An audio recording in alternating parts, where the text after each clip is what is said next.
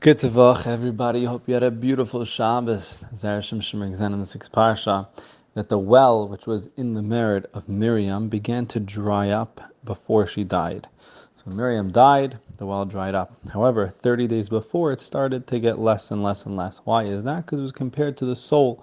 A person's soul begins to leave them 30 days before they pass away.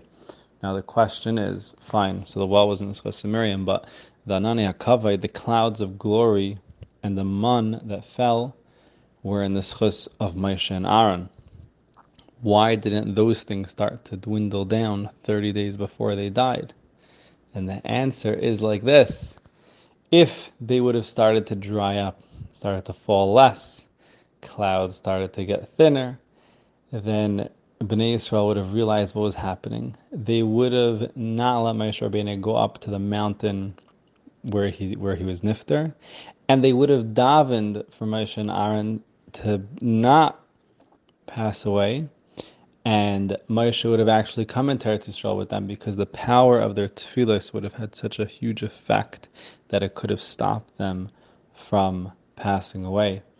And it comes to show us the tremendous, tremendous power that we have in our tefillah, that we have in our davening, which we actually learn is the main hishtadlus. People go to work, people call shadchanim, people work on all sorts of things that we need in life, and we do our hishtadlus in the natural way, but the main hishtadlus, which we have to make sure not to forget, is our tefillah, because that's what has ultimately the most power. We should all be zeicha to always take advantage of davening and connect to Hashem through tefillah.